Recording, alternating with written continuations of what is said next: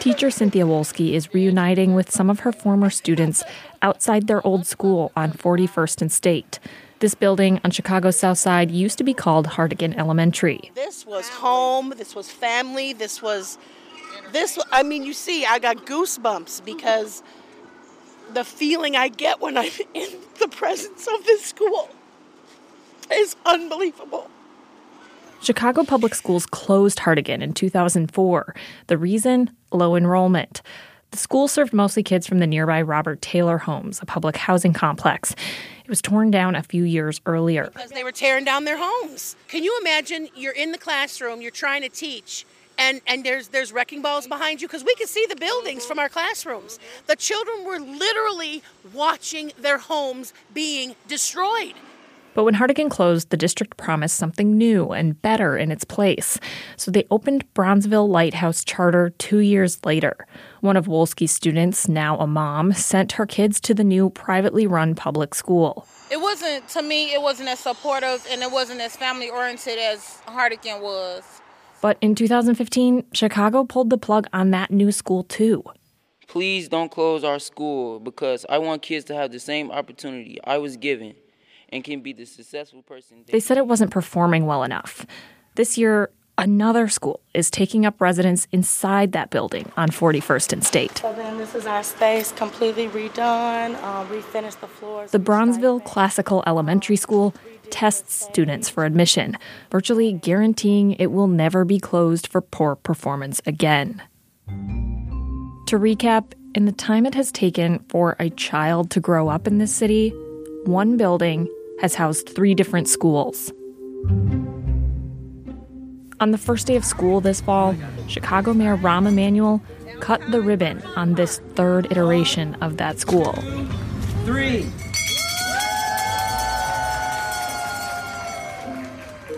Less than 3 hours later, he announced he would not run for another term in office.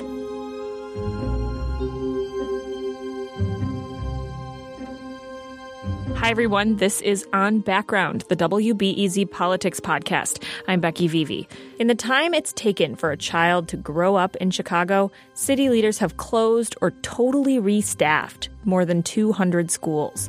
In the same amount of time, the city has opened nearly as many new schools. Today, I'll talk with Linda Lutton about that generation of school closings and openings, what it has meant for students, and how all of this has become one of the major issues in Chicago politics. All right, hi, Linda. Hey, Becky. So let's start at the very beginning. Chicago hasn't always been closing schools. It really started in 2002 with the closure of 3 elementary schools. Explain why the school district shut those schools down. Yep. So this is in the spring of 2002, and Mayor Richard M. Daley and his schools chief at the time, Arne Duncan, announced they're going to shut 3 schools, Williams, Terrell, and Dodge. And the reason they say they're closing the schools is they've been chronically underperforming, and there is nothing else that can be done. The schools need a total reset, and we're going to start from scratch. This is the very first time we're closing schools for educational reasons. And in their place, and this was always promised, we were going to build new schools. They were called Renaissance schools, Renaissance with a small R. Then in 2004, Mayor Daley gives this idea a name. It's called Renaissance 2010, an educational rebirth of Chicago's struggling schools. In the next 6 years, we'll turn as many as 20 low-performing high schools, as many as 50 to 60 elementary schools into new schools. What's promised under Renaissance 2010 is the opening of 100 new schools, and we're going to do that in a really short period of time, just 5 or 6 years. Chicago will have 100 new schools. At the time, the district had about 600 schools, so you're talking about revitalizing, renewing a significant part of the school district. But it also meant, and this was never really hidden, we were going to close a lot of schools as well. Explain why this thinking at the time was seen as so radical. Well, essentially up to then, school reform in the U.S. had consisted of changes to curriculum. There were arguments about how reading should be taught. There were discussions and arguments over how instruction should be given. There was things called direct instruction where teachers would, model the way something would be said, and then there would be sort of a call and response. But this was a whole nother level because we were actually shutting down a school.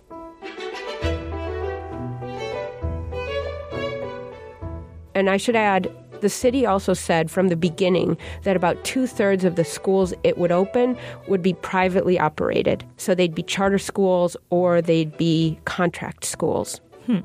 So at the time, what did people think about this idea? Well, if you look back at newspaper articles, you actually see a lot of the same reactions that you see today. You see kids going home with tear-streaked faces. There were parents protesting. There were lawsuits filed. And eventually, sort of as Chicago saw more and more of its schools closing, we also see this policy work its way into the city's politics. If you were charting it back to its actual birthplace, I think one nice place to look would be Englewood High School. The city moved to close that school in 2005, and there was a teacher there at the time named Jackson Potter. He was the union steward. I mean, that was kind of the day that I decided we needed to take over the union in some ways because the vice president came to the school, and I was the delegate. Can I talk to you alone? Sure. We go to the side. Get your resumes ready. What do you mean get our resumes ready? They just announced this yesterday. We got to fight this. Here's why. And he said, well, it's not in the contract. So, we have no right to challenge the district on this decision. So Jackson Potter becomes part of this caucus within the union that's going to fight to take over leadership. It's the caucus of rank-and-file educators. It's a progressive caucus. It's really a radical caucus. It's a caucus that puts school closings at the center of its platform, and they are determined above everything else to fight them.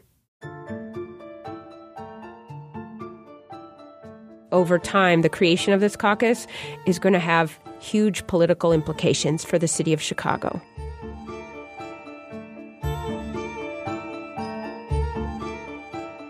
We'll get to that in a minute, but first, let's talk about all of the new schools that opened during this time. What was created? We opened all types of schools, specialty schools, magnet schools, Montessori schools, and lots of charter schools. This was a period of really massive charter school expansion. We saw whole networks of schools created under this program. For instance, the Noble Network of Charter Schools, when this plan started, Noble had a single campus. Today, that school has 18 campuses. It educates 12,000 students, and it's like a small district within our school district. Other charter networks that I'm sure Chicagoans have heard of, Uno Charter Schools, they're now called Acero. So we're really seeing massive expansion. Almost all the schools we're closing are neighborhood schools, and almost all the schools we're opening at this time are citywide enrollment schools, meaning you don't have to live in any particular area in order to attend. It's reshaping the landscape of our school system. This strategy actually has a name. It's the portfolio model, and it's basically a lot like stock portfolios. The idea is you sell your low performers and you buy better performers. So we're closing low-performing schools and opening schools that we hope are higher performing. So as the new schools are opening, ribbons are being cut, parents are happy about it. But also more and more people are pushing back on this annual painful exercise of shuttering schools at the same time. Right. And you had this political tension. If you went to a school board meeting around this time, you would see members of Jackson Potter's caucus at every single school board meeting, and their number one topic all the time was school closings. There's an election in the union in 2010. Before we begin, I'd like to give a shout out to our president, Chicago Teachers Union, Karen Lewis. Jackson Potter and other folks in that caucus, including Karen Lewis, win leadership of the union. Then Rahm Emanuel is elected in 2011. He continues this policy of closing and opening schools over and over again. Right. Even though this policy in its expansion was known as Renaissance 2010, it never ended in 2010. And the school district has continued to close and open schools throughout the entire tenure of Rahm Emanuel. And Emanuel also did a record number of turnarounds. We haven't talked much about turnarounds. That's when the entire staff gets fired at a school. Right. And it's kind of a light closing, if you will. Right.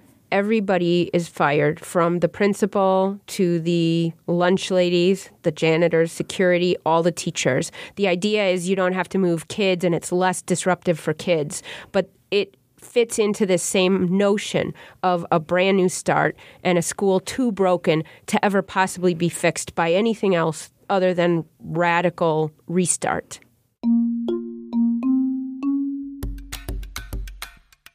But then Emanuel is in this situation where we have opened more schools than we've closed, so he proposes shutting down 50 schools all at once. He actually told me in his exit interview that he had to do so many at once because politically he didn't think he could do a few here, a few there, a couple each year. 10 is not easier than 50, and the Springfield would have stopped you and you never would have actually gotten done. So that was the calculation. It was either do nothing or get it done and get it out of the system. School closings explodes as a huge political issue at this time, and Rahm Emanuel could have lost a second term over this very issue. Right. And the face of the opposition at that point is Karen Lewis, this union president who really came to power within the union because of her strident opposition to school closings. This is a movement through the neighborhoods. This is a movement through the city.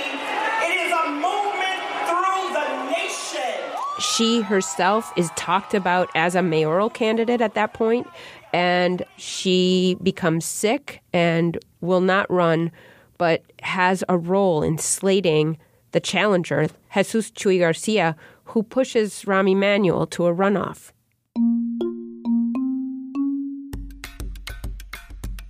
That brings us to pretty much present day. And before we get into today's politics, let's get into the findings of our investigation. We took a look back from 2002 when we closed those first 3 schools, Williams, Terrell, and Dodge.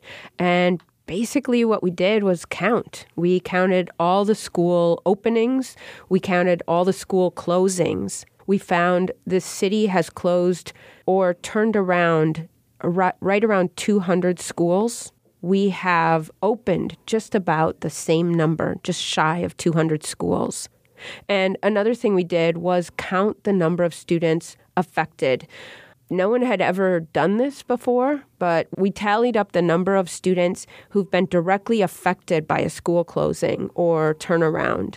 And we got to a really remarkable number, 70,000 kids. Of those, 90% are Black, so 61,000 Black kids since Williams, Dodge, and Terrell have lived through a school closing or turnaround. It's such a huge number. That's 3 times the size of my hometown. So you went out to talk to the students that lived through this. Why? There's a little backstory I can tell. I was actually reporting on a completely different assignment some years ago. I was at a predominantly Black high school, and I was asking kids, it was the end of interviews, and I was saying, okay, give me your name and your age and tell me what grammar school you had gone to. And kids told me things like, I went to Price and later I went to Mollison. Or I went to Vernon Johns and later I went to Holmes. And no kid was telling me that their school had been closed, but they all were telling me that their school had been closed because every kid I interviewed was telling me they'd been to a grammar school that I knew was shut down. It's almost become part of growing up Black in the city. So that was the impetus for me to want to count the number of Black students affected by this policy. Did anyone experience the school closing, like personally? Like, did anyone's school close, like a school that they was attending? You raise your hands. Hi, I want to count you. 1, 2, we wanted to put voices of kids on the radio who have lived through a school closing. I went to a charter school on the west side called Legal Prep Charter. You know, nearly half of all students in the random classroom that I visited had lived through a school closing. I went to Marconi. I was in 5th grade when it closed down. The school that I went to, it was called Brown Piccolo. I was up in 4th. I was in 5th grade. I came from Pope School. I attended Nicholson, and it closed. I attended Catalyst Howland, and it closed. My name is Kayleani Franklin, and I went to Paderewski. I just feel like that it was very tragic. In my reporting for this piece, in looking for kids who'd really lived through a school closing, one of the kids I met up with was Miracle Boyd. CPS wants to close our schools and send us to schools they see fit, but they aren't the ones sitting in those chairs. 5 days a week, struggling to learn because we don't have the necessities we need. She'd become a really big activist in her high school last year when the city was moving to close her school and 3 others in Inglewood. And I wanted to look for Miracle and see where she was now. I've been accepted to the National Honor Society. I'm running for president for the juniors. I hope a lot of people vote for me, even though they don't know me. So that's like, how do I get people to vote for me? Turns out Miracle is at another Chicago public school, also on the south side. It's a beautiful school. It was opened about 6 years ago, brand new construction, rooftop gardens, yoga rooms, like high ceilings, big, bright classrooms. And Miracle is doing awesome. It's Miracle. Hello, Mr. Fig. Hello. This is Mr. Figueroa, my Spanish teacher. Hey, Mr. Figueroa. They want to know how my transition is going. I'm giving her a tour of the school. Oh, Miracle's a wonderful addition. Yeah. Seems like she's transitioning pretty well. She joined the agricultural club, gardening. Yep, gardeners. She's interested in girls' track. Yep. See, he knows. She's one of my overachievers in Spanish class. Yeah, for sure. Works very hard. When you visit Miracle, when you see her like in her new environment, you can really see what the school district is after. This is exactly what this policy was meant to do. It was meant to take kids from some of our toughest, lowest performing schools that have far too few kids, and that's affecting, programming. They don't have honors classes. They don't have gardening clubs, and it's plucking them out of those schools and putting them in much, much better places. Can we say that this strategy of closing schools and opening new ones in their place is working? Well, to answer that, first I want to say something Miracle said to me, which actually really surprised me. Miracle admitted she's doing great. She loves her new school, but she still was incredibly insistent that she should not be at this school, that this is a flawed policy, in the sense that everything she has at this new school, the gardeneers, the track club, the honors courses, all of that should have been in her original school. That's Miracle's takeaway from her experience. Back to your question about whether this strategy has given us sort of a better school system. It's really hard to compare school quality over time. The tests change, the criteria we use to measure schools changes. We can say we have many more high-performing schools. Some of those are test-in schools. Some of them are charter schools. Many of them are new schools that we've created just in the last 17 years. But there's a big caveat to all this. Even if we could say that schools are better, we can't really say why. Of course, this issue is not going away. Nope, and that was really clear this week. We published this story on Monday. On Wednesday, the school board voted to shut down 2 more charter schools. Both these schools were new schools among the ones we'd opened in the last 10 years. Both served nearly all Black children. Also this week, a judge granted an injunction to stop the school board from closing an elementary school on the near South Side. For the first time ever, Chicago Public Schools abandons a school closing. they had already voted on. And then this happened. On behalf of the members of the Chicago Teachers Union, I am proud to announce that our highest deliberative body, our House of Delegates, more than 500 members, voted overwhelmingly to endorse Toni Preckwinkle for the mayor of the city of Chicago. All right, Linda, because school closings are still a big political issue, and we've got a mayor's race coming up, what is the situation that the next mayor is going to be walking into? This other huge problem we have is under-enrollment. The whole time we've been opening schools, and remember, we've opened almost as many as we've closed, enrollment in this city, in the school district, has been declining by tens of thousands. So even though we've gone through this pain, the pain that's involved in closing 200 schools, we have not put a dent in our under-enrollment problem. And the next mayor is going to walk into office with way too many schools for the number of kids in the school system.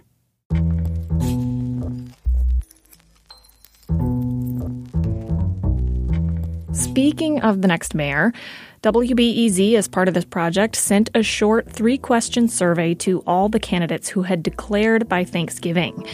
We asked where they stand on school closings and also openings.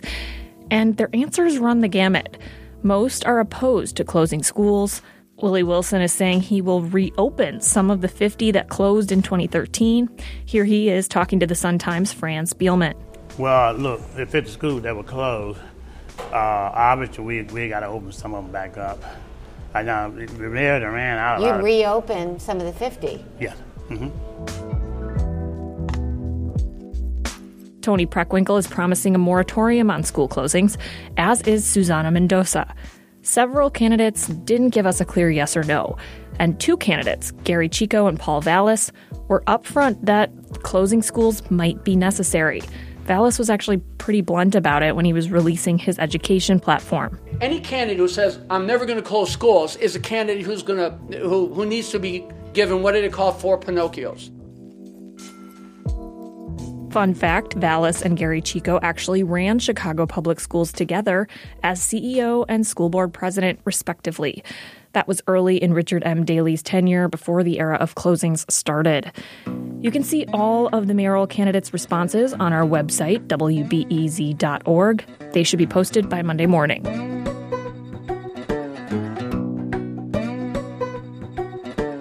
That's all for today's episode. Our producer is Justin Bull. Our editor is Alex Keefe. Special thanks to Linda Lutton, Sarah Karp, Adriana Cardona-Magigad, Kate McGee, and Kate Grossman, who worked on the WBEZ investigation, A Generation of School Closings. You can rate, review, subscribe, and download the On Background podcast wherever you get your podcasts. You can also follow all of WBEZ's political coverage at wbez.org/politics and on air at 91.5 FM.